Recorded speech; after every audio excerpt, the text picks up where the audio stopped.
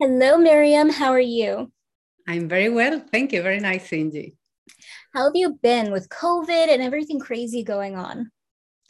It is indeed crazy. And I have been like everybody else, just trying to think about what can you do when you are feeling so disempowered, Yeah. as we did with COVID and now with the war in Ukraine kind of paralyzed because there is very little that we feel that we can do. So I have been trying to do, I imagine that what everybody else has been doing, which is to focus on your most immediate world to try to make a difference there and to try to Okay. see where we can help elsewhere. That's really good. I mean, the war going on, I think, is so sad. My great grandmother actually fled the Ukraine because of the Tsar for religious persecution. So to see this happening again is really sad. I think we all need peace, and especially after COVID, we all need to recenter ourselves. Things have been just so hectic. Now, Inspiring Girls is really amazing. I would love to know. How that began. Like, did you wake up one day and you were like, I'm going to find, inspiring girls? Like, how did this happen? I'd love to know. Well, almost. And let me say, first of all, thank you to you for all the help that you have always given Oh, to Inspiring Girls, but which makes a huge difference. But it started basically because I had been focusing on gender for a long, long time. I was born in Spain when Spain was still in a dictatorship, and until I was 8, women in my country could not have their own current account, and they could not travel abroad without the oh, permission of their husbands. And people think that that does not happen in European countries, but I am old, but not so old. It oh happened my not God, so that long sounds ago. so demeaning. Whoa. Exactly. And I remember, my mother was one of the few women who worked in my town because I come from a rural environment. And it was a big thing that she had to explain that she wasn't disrespecting my father. So anyway, I had always been focusing on those issues. And I was building up my career, and I started having children. As it happens with most of us, you just focus on your own on your own things. But suddenly I found myself in 2010, because my husband became Deputy Prime Minister of the United Kingdom. I found myself in the middle of media exposure, a media exposure that I didn't seek and nor like. And Oh, it I wasn't struggled with flattering. it. At the beginning, it Oh, was a bit, no. yeah, it was a bit difficult because it's like, why is this happening to me? And why do people think, especially journalists, think that I have to be like a flower pot behind this politician, just, being a That's not who nice you ornament are. somewhere there. And I fought mentally against it for a couple of years. And then suddenly one day I remember I was on holiday and I had this moment of thinking, but why am I fighting this? I should use it for something I love that is that. meaningful. And at that time, I was reading a lot of research from girls, and Girl Guides in particular do fantastic research on girls. And they were saying that girls feel that they do not have enough access to female role models. So I thought, yeah, great, let's use this unwanted media exposure to try to create a movement Oh, I to love. connect girls with female role models. And that is what we do. And since then, we are now in 28 countries, which is great. That is amazing. I actually love the story because so many females, even today, find themselves a shadow of their partner. And, women could do so much. The truth is, they can do anything. So I love that inspirational story of, what? It happened to me too. And here I am, turning this into a beautiful flower garden. Here we go. And I love how you share that with everybody too. So, what would be your favorite campaign you've done with Inspiring Girls? Because you've had like so many so far. Not only the This Little Girl Is Me, but the this one, which was really cool. So, like, what would be like your favorite one that you felt actually moved you to, like, empowered you personally? Well, everything that I do with girls empowers me. And I should say, and I hope that this is a sort of recommendation for any woman or man who may be thinking of supporting this, that we do it for the girls, but very often I think that we are the ones who learn the most from them. And it's a privilege to work with them.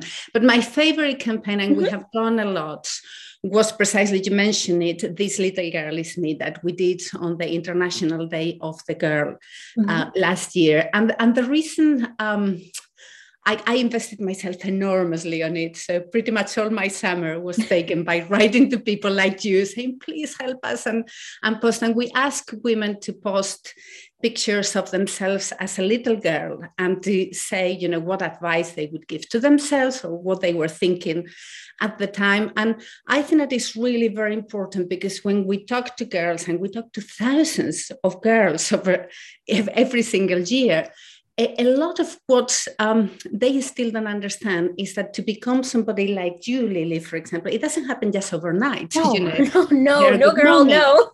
Exactly, there are good moments, bad moments. And it wasn't so long ago that you were exactly like they are right now, and with the same, you know, doubts and aspirations and hopes. So I think that it brought women closer to girls. And to me, it was an important thing, because we started bringing the role models to schools. And that is what we did the first 2 years or so of the campaign.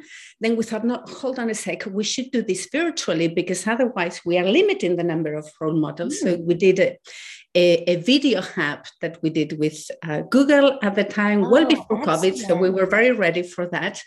And This Little Girl Is Me was an attempt to bring it to social media. So if the girls are in social media, we want to be there so that they cannot miss the role models. And I thought that it was a really good way to see how we can use social media for a good cause whenever we put good content, no? And I think that is an area where we all have to contribute. Yes, of course. You know, one thing about the campaign that I thought was great is the vulnerability.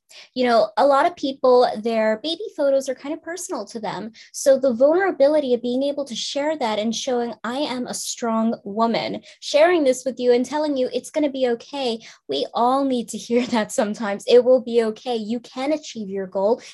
It might take some time, but look where I am now. And I think that campaign really resonated with me as well, because I was like, when you sent it to me, I was like, this is everything. This needs to be happening, where more women are lifting one another up. What would you say has been your hardest hardship when it comes to this type of stuff? That you've overcome, of course. That's important. Well, the most difficult bit is to overcome the frustration of trying to get really well-known women involved.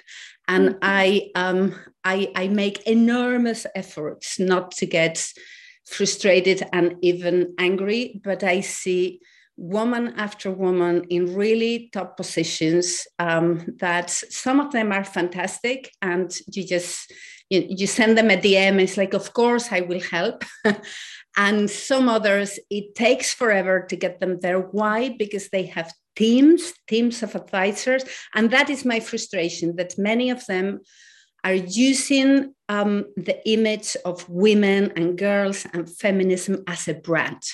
And you see it very quickly when you are doing this kind of work that we are doing, that a lot of the so-called role models are not really authentic. And I loved it that you put the finger on vulnerability, because I think that the girls see through it. They really see through it. And we don't need like perfect, wonderful women just trying to pretend that they do everything in an easy manner. It's just not easy. And the girls need to know. So overcoming that frustration and not getting negative about it is probably the most difficult bit.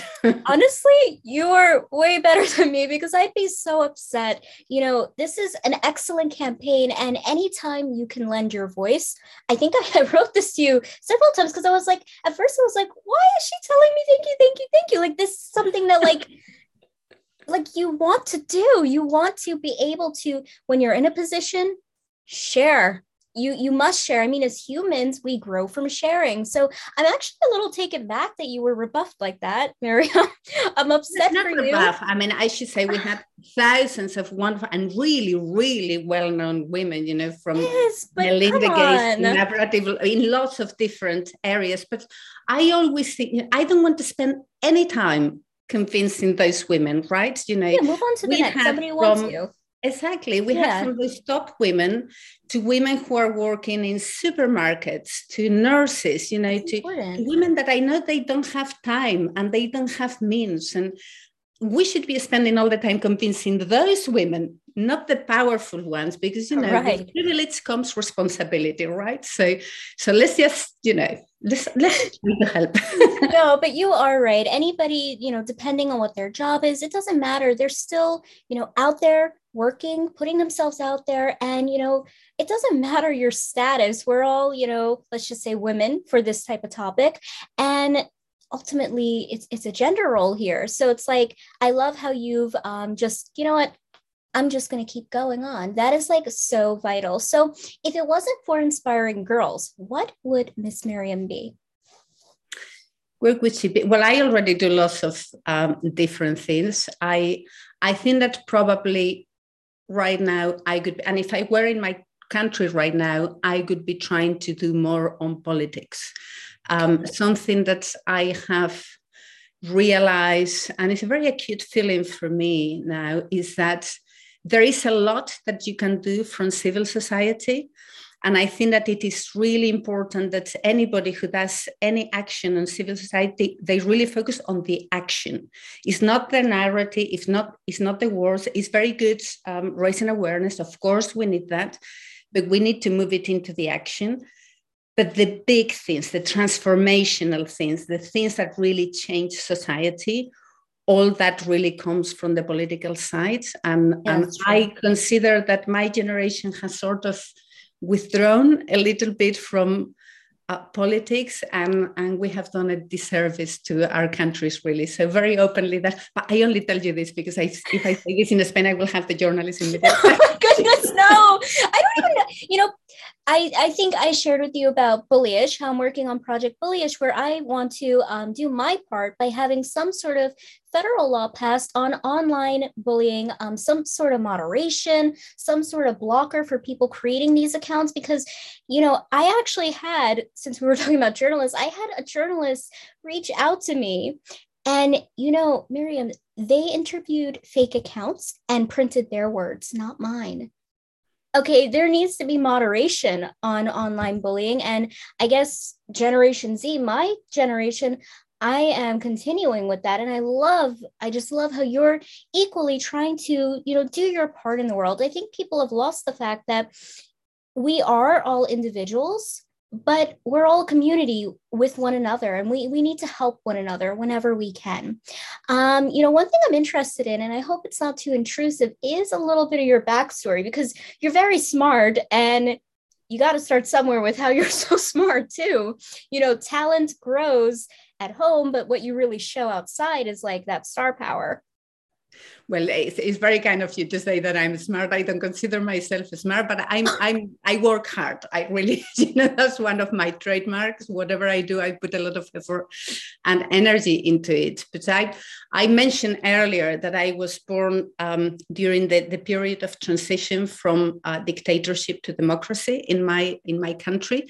And that was very crucial in my life, because it was a period of enormous social mobility, and all of us, we were being told, education is key. So if you push it with education, you can get lots of things. And that has always gone with me. And, I come from, I was the daughter of two teachers and rural environment. I went to the school of my village until I was 18. So it isn't by any means special background, but the belief in education and in myself is something that I took on very early on. And it makes a lot of difference in your life. If you are being limited whenever you are a child or a teenager, and you are constantly being shown that there are things that you cannot do, I think that it's very difficult. You can shake it off later on, but it takes an effort.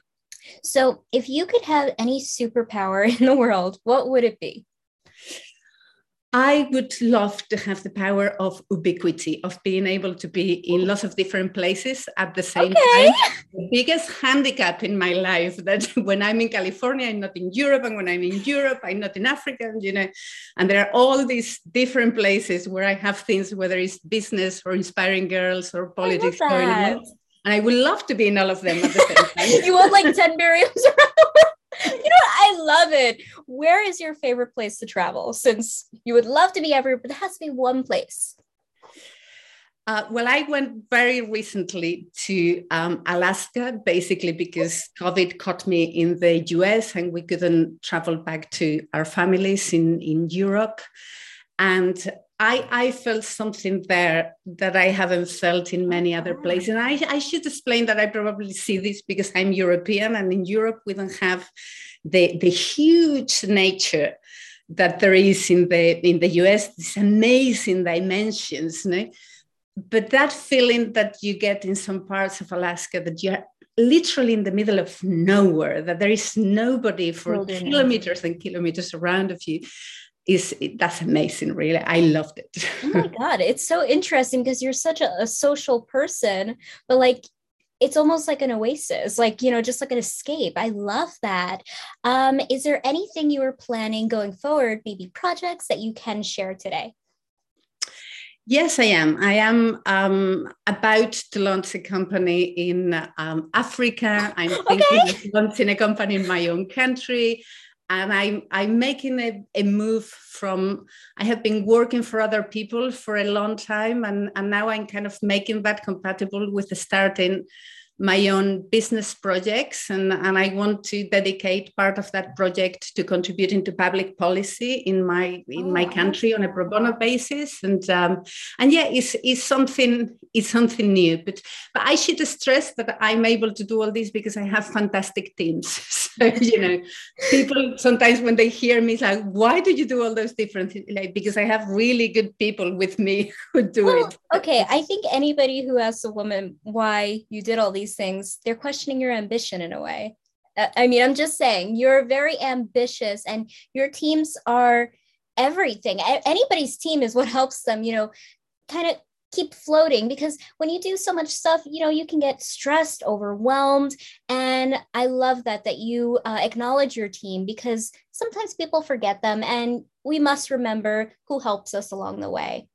Thank you so much, Miriam, for coming on today. It is honestly such a pleasure. And is there anywhere people could find Inspiring Girls that you would like to share?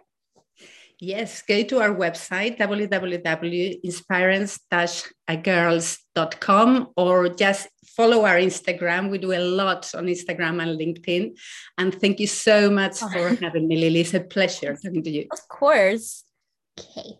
Bye, Miriam. Thank you.